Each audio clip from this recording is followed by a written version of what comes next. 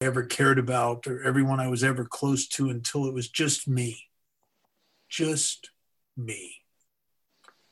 And there's a line in our book. It says, the alcoholic will know a loneliness such as few do. And boy, that was sure true the last couple of years of my drinking. And I didn't understand what had happened to me. Because at one time, alcohol connected me to life. Bill uses a phrase in his story in the book where he's approaching his first drunk and he says, I was a part of life at last. And I really get that. Alcohol had set me free and it allowed me to be external and be out in the world and connect with people and feel a sense of intimacy with people when I was drinking with them. And then at the end, the last 3-4 years of my drinking, 3 at least, I drank in loneliness, I drank in depression.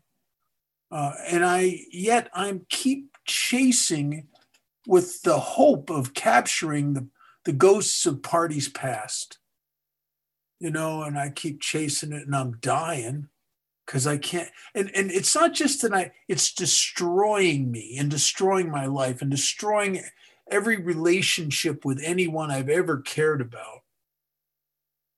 But it's doing all of that, and there is no more ease and comfort. There is no more relief in the bag and the bottle, and I don't know what's happening to me. And I don't know that I'm alcoholic. I could admit that I was an alcoholic in a treatment center or at an AA meeting because I don't want problems. And I don't, if you don't say you're an alcoholic in the treatment center or the AA meetings, people are going to come up to you and they're going to want to tell you something, which always felt like a lecture to me. And so I don't want any problems. So yes, I'm Bob, I'm an alcoholic. But I don't even think I understood what that meant. What I'm really saying is I'm admitting that, yeah, I'm Bob and I've got a lot of problems. I'm Bob and my life's a mess. I'm Bob and I don't feel good anymore. But alcoholic, I don't even know what that is. And I'll tell you what I know experientially today about this thing called alcoholism. I'm an alcoholic for several reasons. One is that alcohol, in the early days of my drinking, in the days when the obsession with the effect was set in place and that would control my life for the next many years, in the early days when that obsession was set, alcohol did something for me that was so spectacular that I just lived for it. And what did it do? Well, you'll hear 100 people say it 100 different ways. It took away your fear, allowed you to connect with people, allowed you to come out and play, allowed you to talk to members of the opposite sex. It allowed you to feel like you were somebody and you were significant and valid and you fit and all your inadequacies would be shed. But you could kind of put all of that under one umbrella. That what alcohol did for me is it relieved me of the bondage of self. See, that's my problem. I don't know that that's my problem, but that's my problem, is that when I'm sober, I just got myself on me. My worries and my fears and my resentments and my feelings of inadequacy, and it's just all right here, and the shame and the guilt, it's all right here. And my sense of, and I have this feeling that I'm not worth anything because I'm not perfect. And it's all right here. And I drink alcohol, and it just comes up off of me. And I'm free. And I'll tell you something I've come to believe. I think there's only one freedom. and it contains all freedoms, and that is the freedom from the bondage of self. It was the reason I drank alcohol, and it is the reason I do Alcoholics Anonymous, and I say yes to everything that Alcoholics Anonymous asks me to do. Because AA is designed through its actions to recreate an effect that was found in the early days of drinking, that feeling of freedom. And it's what a spectacular thing. You know, I'll share a little story with you. Many years ago, I've always done a lot of institutions, prisons, detoxes, treatment centers. I do several. I've always done several a week for over 42 years. And several years ago, I was going one of the guys I sponsor had a panel up on Morro Bay, California, the Central Coast, and it was at one of those maximum security penitentiaries where they send all the people that are doing, or most of the people that are doing life imprisonment end up there. They'll never get out. Some of them are doing multiple life sentences.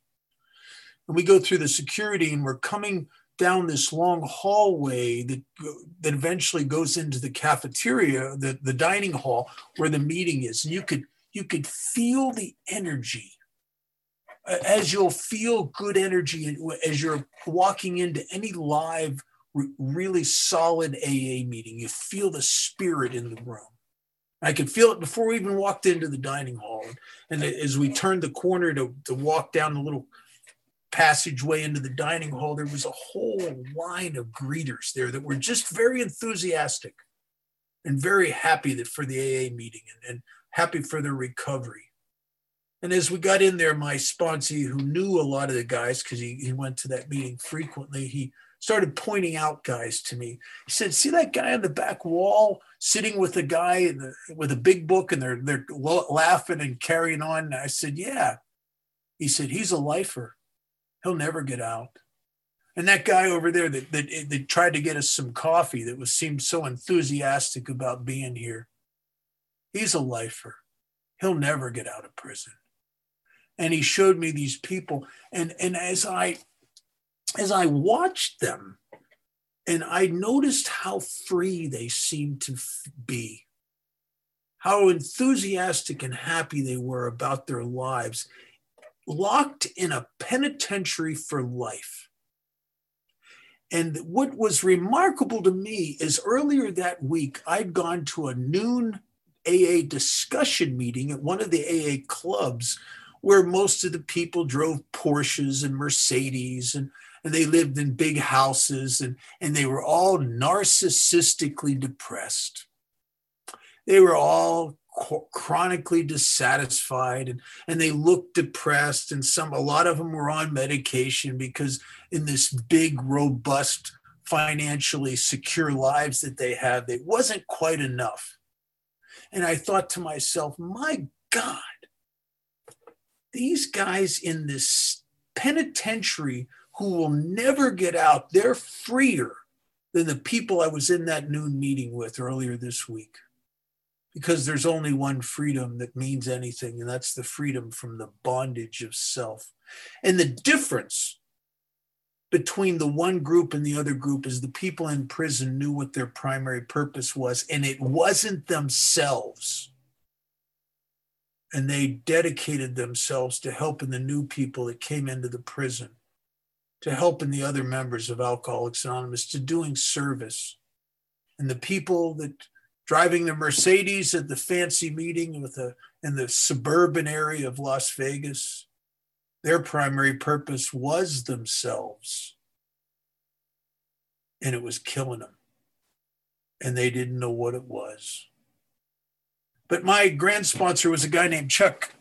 And Chuck said one time something that really stuck with me all these years. And that I probably heard him say that in 1980, maybe 79, 80, 81. And Chuck said if you have this illness, this thing that we have, there'll come a time where you will run out of things that you can put between you and you. And there you are in the The shines wore off of the fancy car, and the shines wore off of the big house, and the shines wore off of the prestigious job, and the shines wore off of just about everything. And there you are. And there's no longer anything you can grab onto desperately to put between you and these horrid vacancies inside of me. And boy, do I get that. Because I've experienced that in sobriety from the time I was probably, I don't even know, somewhere in my teens, 13 years sober, maybe to 19 years sober. I lost my way here a little bit, even though I was going to 7-8 meetings a week, even though I was sponsoring a bunch of guys. But the way that I lost was internal in my angle of approach. You know, I heard a guy say this many, many years ago that AA could also stand for altered attitudes. And then he went on to say, because he was a pilot, that an attitude was the angle of approach. And that my attitude had altered, and what my angle of approach shifted from was from helping others being the center of my life. It was the reason I was saved from an alcoholic death. And I was given a purpose greater than myself, a purpose that made a rightness about everything I've ever happened to me in my life, all my failures and my shame and my guilt. Everything became useful behind the primary purpose of helping another drunk. And somewhere I forgot that, and my success, and I was making a lot of money, and I was getting prestige and properties, and it all went to my head. And in 19 years sober, I sunk into a deep depression, a frightening depression, a depression that eventually left unchecked could have taken me back out again. Because I'm the kind of alcoholic, when my emotions are putting the screws to me and it's relief, I'll go for the relief after having my emotions put the screws to me long enough. And I was very, very lucky. A friend of mine said some things to me and it snapped me out of it. And I realized that I'd lost my way, that I'd become totally self-absorbed again and self-focused, that I was the center of my life and I was my primary purpose. And I didn't know that had happened to me. It was not an intentional thing. I didn't even realize the slow glacier-like drift away from a life where my whole purpose for everything was helping drunks, and to a life where my whole purpose for everything was helping me and my toys and my properties and me. And you can always tell what you worship. That at the end of your day, if you were to make a pie graph of everything you've been turning your consciousness towards, everything you've been thinking about, the thing that dominates the pie graph is what you obsessively turn your consciousness towards. And I realized that at that point in my life, as it's been at other points, I start to get spiritually sick, because what owns the pie graph, what becomes what I'm obsessively turning my thoughts to and my mind to, is me. And a person wrapped up in themselves makes a very small package. And so I was very, very fortunate to get kicked by a few words a guy said to me. Until then, I was filling my car up again with newcomers, and I was going to meetings not looking for my friends and not looking for gratification and not looking to share, and all my entitlement that I need to share about my feeling. It was all broken out of me, and I went to meetings for one reason only, and that was to look for new guys and to try imperfectly and awkwardly to fulfill my God-given primary purpose of helping other drunks. And one of the things that has connected me here, I went to my first meeting in 1971. I was a young kid. I wasn't even old enough to take a legal drink yet. And I didn't think I was an alcoholic because I used a lot of drugs. But that has nothing to do with alcoholism. And it's so important to find out the truth. Are you an alcoholic? Now, treatment centers screwed me up because they'd ask you these questions when they check you in. They'd say, what's your drug of choice? Well, what do you got? I mean, I broke open a magic marker in jail one time and huffed it, hoping something was happening. I drink vanilla extract and cough medicine. And what they should ask you is to find out if you have this fatal illness called alcoholism, which is going to take a guy like you and you're going to relapse yourself to death, or you're eventually going to commit suicide because you're in a trap you can't spring because getting high doesn't work anymore and you can't live without it.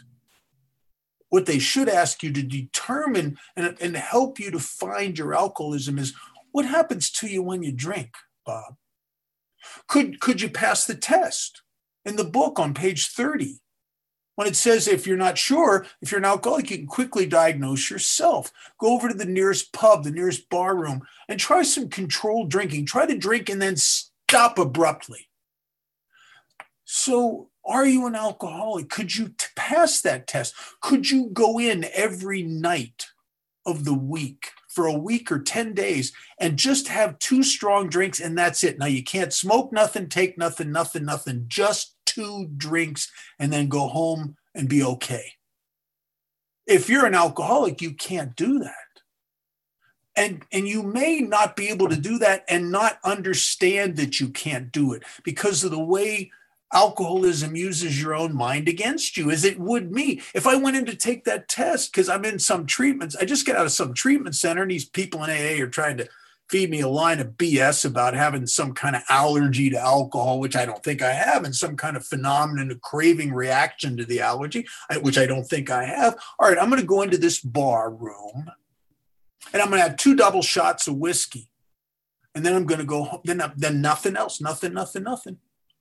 Well, as I'm starting the second drink, a consciousness shift would occur within me. It almost feels like an epiphany. It almost feels like I'm getting smarter after that first drink. And what would occur to me at that point is that this is a bad test day. There's a girl sitting over there at the bar that might be my soulmate. I got to stay and have a drink with her. There's the game. That game is on. I didn't know that game was on. I can't leave now. Joe just walked in. Joe's got some good pot to smoke. I got to have a drink with Joe. Tomorrow, I'll do the test. I'll do this tomorrow. Tomorrow will be better. And I don't even understand that alcoholism is using my own mind against me. To me, it doesn't seem like a craving. It doesn't seem like an allergic reaction to alcohol. It seems to me like I just changed my mind. I had an epiphany with new information and new circumstances because I'm in the grip of an ego-driven sickness that chatters to me and talks to me in my own head. If you're an alcoholic, you've refined your ability to justify yourself. You've refined your ability to rationalize and explain and defend things. And you've refined it to such and honed it to such an art form that you don't even know you're doing it. It's automatic. The minute the voice, the chatter comes on, the voice of the negotiator is I'm in the grip of something I don't know that I'm in the grip of, that I'm being driven by this self, this ego. And I don't know it. And the reason I can't take the first drink without eventually burning my life to the ground is that I have an allergy to alcohol. I didn't know it. It doesn't matter that I didn't know it. I had it still. That when I drink alcohol, something happens to me that only happens to alcoholics. And this is very important, because if you're going to buy the whole package here, if you're going to leave the group who's relapsing themselves to death in Alcoholics Anonymous and join the ones that are recovering, you got to completely give yourself to this simple program. It's read at every meeting in chapter 5. Those who do not recover are people who cannot or will not completely, which completely is a lot, completely give themselves to this simple program. I was part of that group for 7 years and I didn't know it. I thought I was doing AA because I went to meetings and I tried not to drink.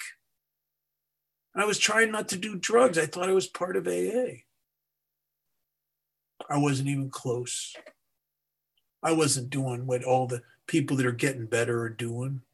I wasn't helping anybody. I wasn't sponsoring anybody. I hadn't made all my amends. I made a couple, the ones that are breathing down your neck that you can't dodge. I never did a fourth and fifth step. In treatment centers, they make you write out your life story. I thought that was a fourth step. That's not a fourth step. That's an exercise in narcissism. And so I didn't know it. And the other aspect of alcoholism that makes this a chronic illness is it's not just that I had this abnormal reaction to alcohol when I do, but I have an abnormal reaction to abstinence and I can't see it. And when it comes to alcoholism, it's the stuff you're not awake to that's going to kill you. And I don't know that I have this abnormal reaction to alcoholism, to abstinence. But here's what happens to me every single time I get sober. And I don't get sober until I've really burnt my life to the ground again. And I'm in some detox, or I'm in the jail with ink on my fingers.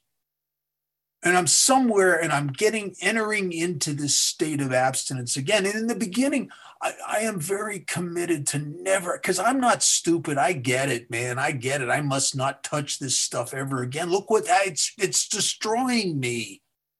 And I'll swear to myself and I'll mean it with everything in me. I'm never touching that stuff again. And then some stuff starts to happen inside of me that I don't understand. It's subtle. I get these feelings, this restlessness, just this feeling, this inability to feel settled anywhere. I get very irritated by people. I don't know what it is about me, but you get me sober and I have a hyper consciousness of stupidity in people. I see stupid everywhere I look. And it just irritates me. I don't suffer stupidity well. And I think because of this ego that has captured me, that I'm in its bondage, I think that I'm just smarter than people. I'm not smarter than people. I'm more egocentric than others. I'm more full of myself. I'm more overwhelmed with feelings of inadequacy and not enoughness that I've developed this defense mechanism of tearing other people down mentally and finding fault in them. I'm a fault finder. I have a noticer in my head that it never notices the good in you. Oh, but it notices the things you're not doing right. It even notices what you're thinking and judges you for it, as if I'm clairvoyant or something. I've quit jobs based on what I think they're thinking, right? That's insane. That is such an egocentric position to take, as if I can read minds. And then, you know how we are. Once I make a judgment, an opinion about you, you cannot dissuade me from it. And if you don't have the same opinion about this job or those people, the minute you try to say something contrary to what I believe is right, you're stupid, right? You're stupid. And so I didn't know that this ego I have is one of the most defended mechanisms in the universe. And because of it, I'm restless. I'm insatiably unhappy. I'm irritable. And no matter what I bring into my life in some sort of frantic, urgent desperation to fill my vacancy so I can get more comfortable sober so I don't have to return to the madness. Like a relationship. I need a relationship. Like money. I need more money. Like prestige. I need more prestige. No matter what I've targeted in my crosshairs as essential for me to feel better sober so I don't have to go back to the madness, so I'll be okay. A victim of a delusion, it talks about in chapter 5 that I could wrest satisfaction and happiness out of this world if I just manage well, if I just get it all lined up. And then you know what happens, because maybe it happens if you're chronic, maybe it happens for you too. You acquire these amazing things. And how quickly the shine wears off of them. How quickly I get to that feeling like, what happened? That was going to be so great. How could I have been so wrong about her and that? And how come I feel let down and chronically disappointed in life from everything I thought was going to make a difference? It's called alcoholism. It's a disease that uses your own mind. It captures your own mind and uses it against you. And here's the crazy part about alcoholism. This chatter in my head, this conversation I seem to have with myself in my head, I think it's me. The greatest trick the ego has ever done is to convince me that it's not an ego, it's me. That's me. Or even a greater trick is the ego will convince me it doesn't exist. It's just me, because it talks to me in my own voice. And I had an experience in early sobriety. I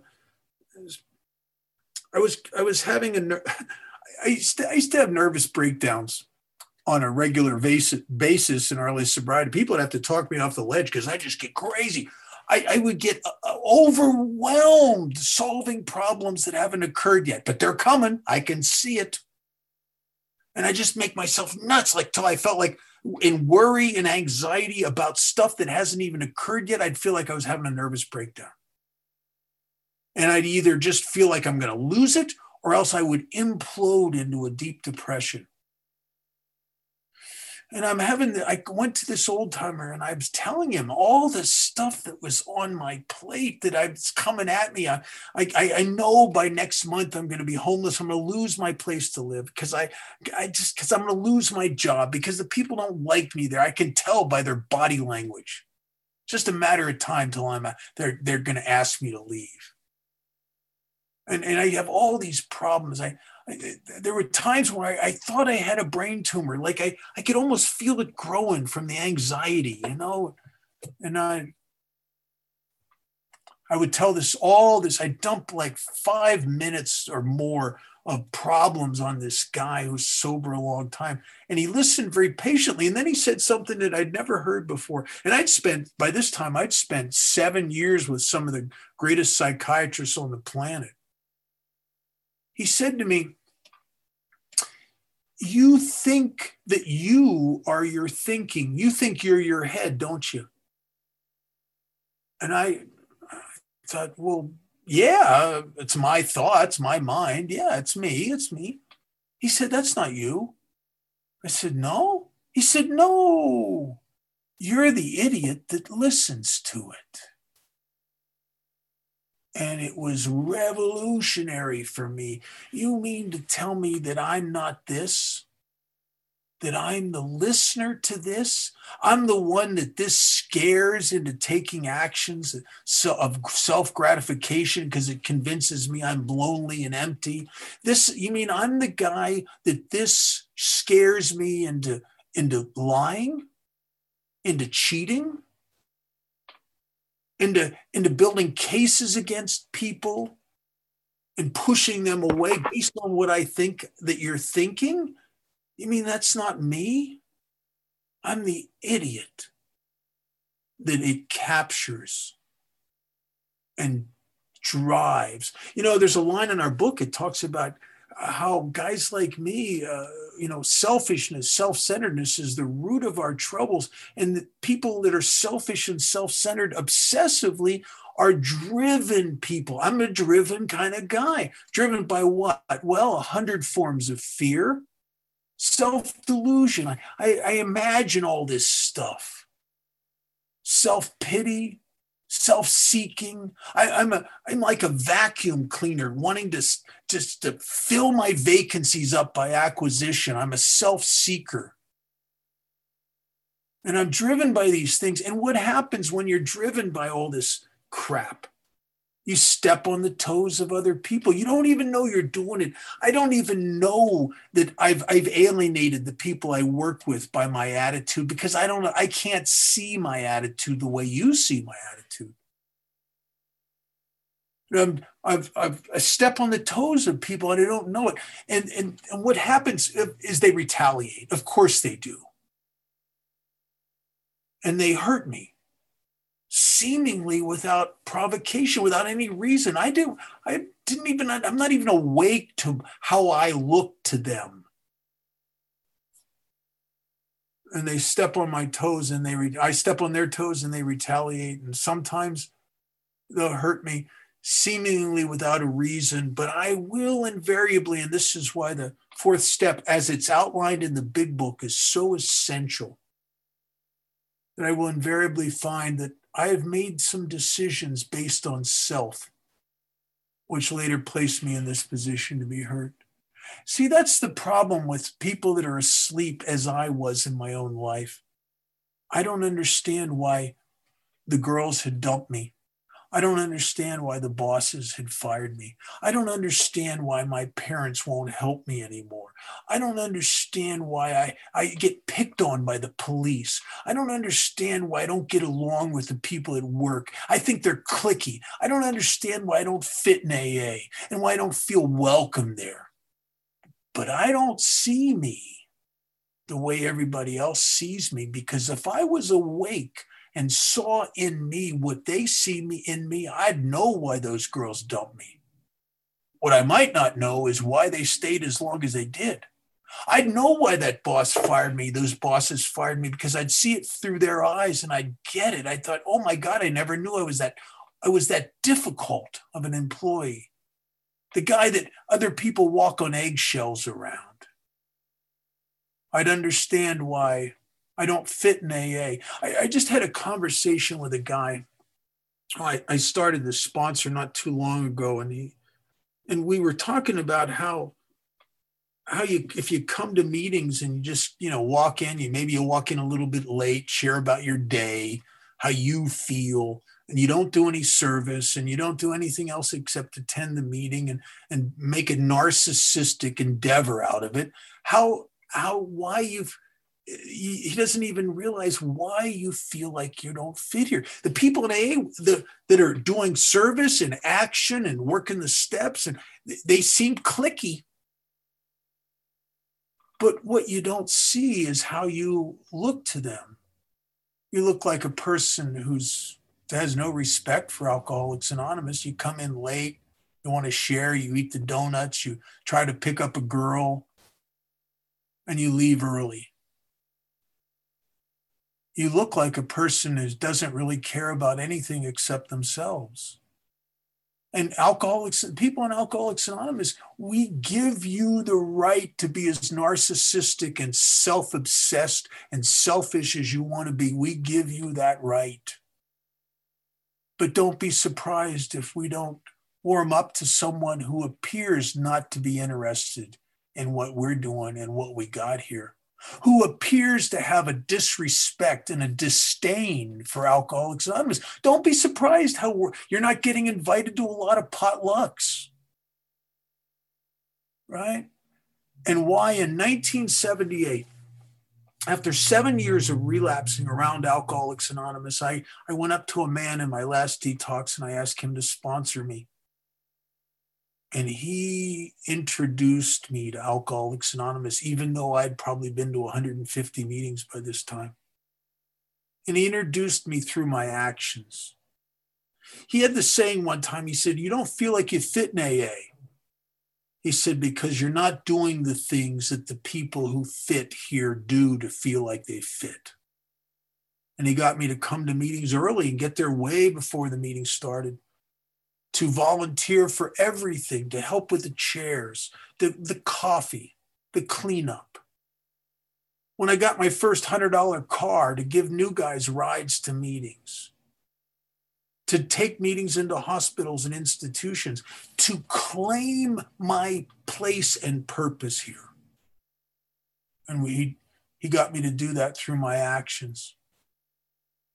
I'll tell you something, I could have come to Alcoholics Anonymous until I relapsed myself to death or took my own life, sitting in the back of the room, narcissistically concerned with myself and sharing about how I feel today, and never helping anyone, never making all the amends, never doing all that stuff. I could have done that and died while attending intermittently Alcoholics Anonymous meetings. And we see that all the time. We had a good friend who'd backed away from AA, backed away from these actions, who just recently committed suicide. I have another really good friend who, with almost 30 years of sobriety, in the last 5 years, he backed away from the actions of AA, and he drank right before New Year's with almost 30 years of sobriety. I had a friend who helped me so much when I was first sober, who was one of the pillars of AA.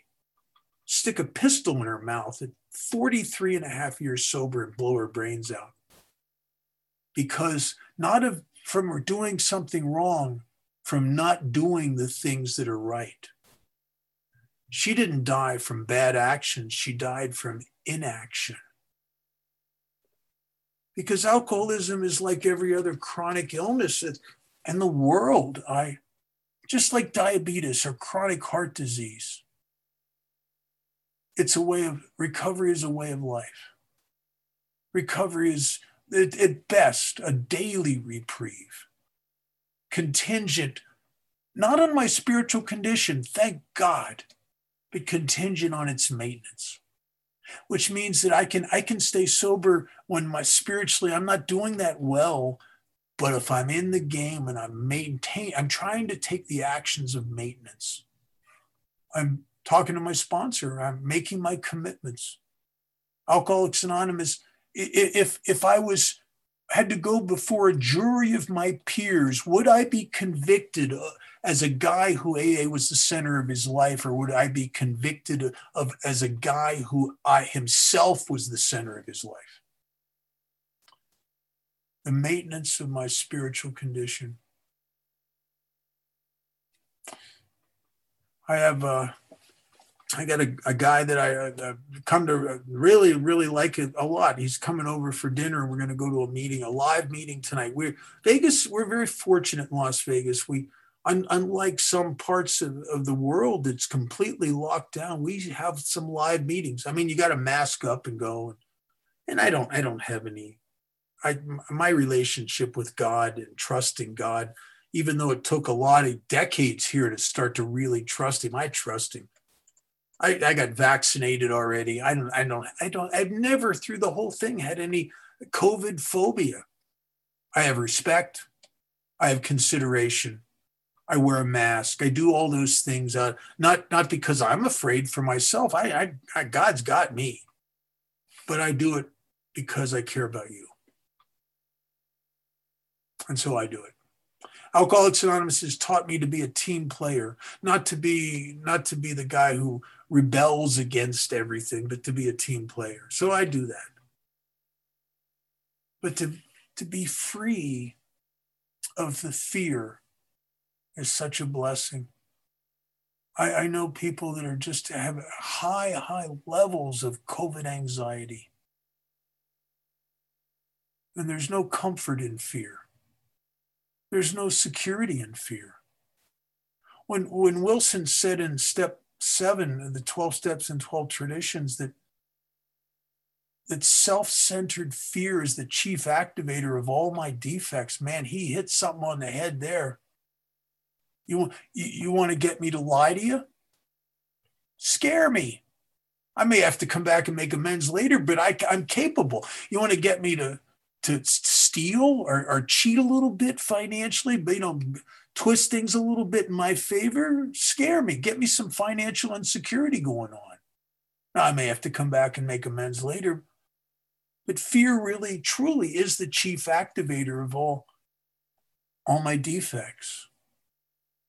And so the answer, and when I first got sober, resentment was the big deal. And now it seems to be, over the last 20 years at least, fear is the tall pole in the tent, because fear is what drives the resentments.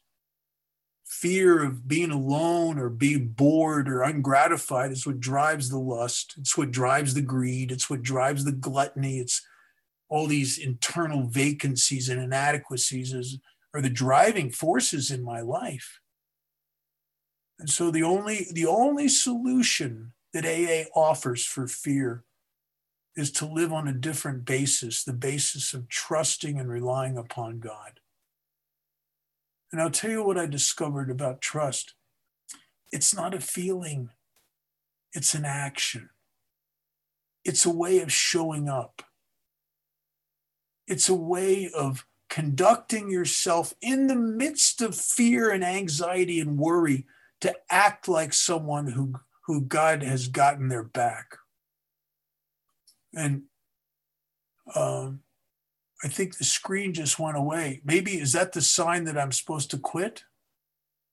It says 5 minutes left. Okay. All right. I'm looking at somebody's Google page.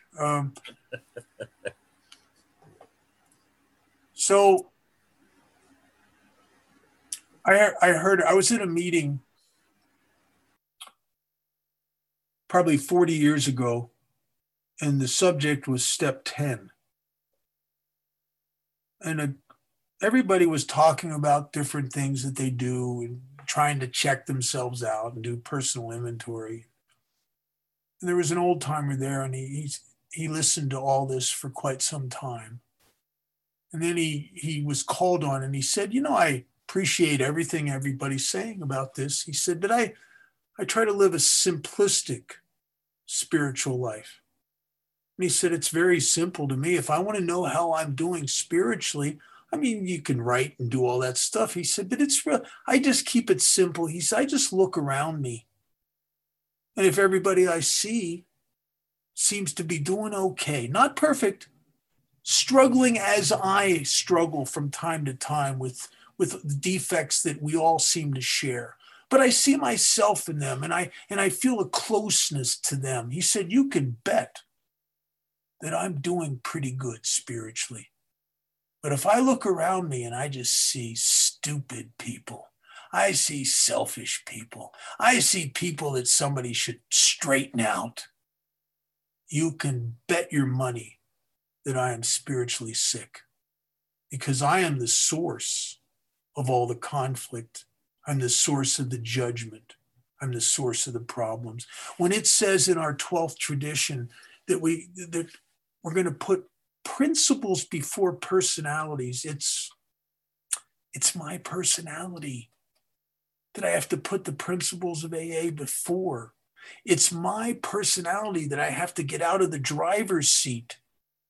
It's my personality that will cause me problems in my selfishness and in my fear and in my judgments and opinions.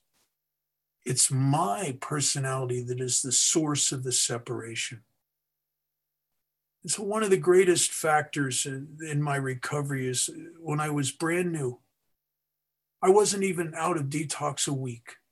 And my sponsor started pushing me into taking meetings back into that detox and to sign up for some other service commitments and to go on 12-step calls.